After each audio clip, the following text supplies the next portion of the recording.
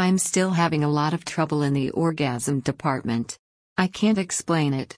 Everything goes fine for a while, then, my arousal drops off. It's a strange feeling. If the main source of my ED is psychological, maybe my inability to orgasm also is. Mrs. Lyon started a new, stricter domestic discipline regime seems to have helped me get an erection without trimix. Perhaps the consistent application of her paddles will also fix my inability to ejaculate. Yesterday, Mrs. Lyon tried to get me off. She didn't spank me. This fits an old pattern where I either get sex or spanked. There's no rule that says we can't do both. Mrs. Lyon just doesn't seem able to do two things on the same day.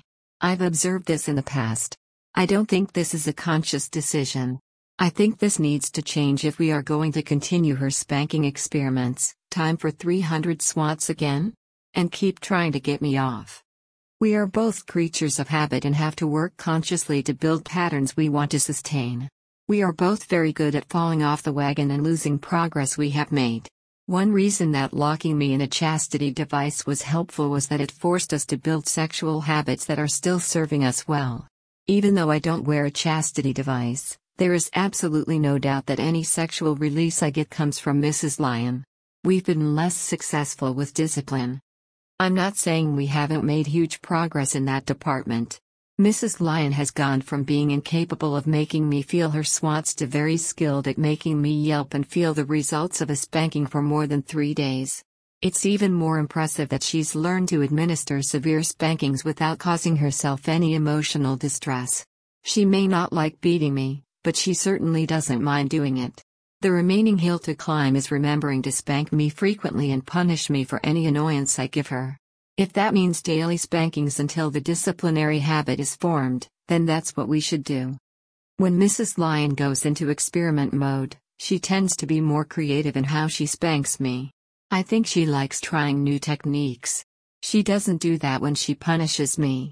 At those times, she sticks to the tried and true spanking methods that she knows will maximize my discomfort.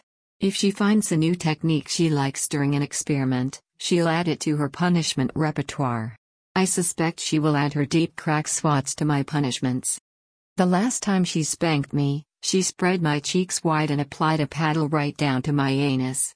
Her swats were mild, but I expect they will get much harder once her confidence builds. She also paid attention to a lot more of my real estate. It felt like she was trying to make every inch of my bottom equally sore. This required her to lift loose flesh with one hand while hitting with the other. That spanking felt more deliberate. It wouldn't be quite correct to say that I liked it better than other spankings.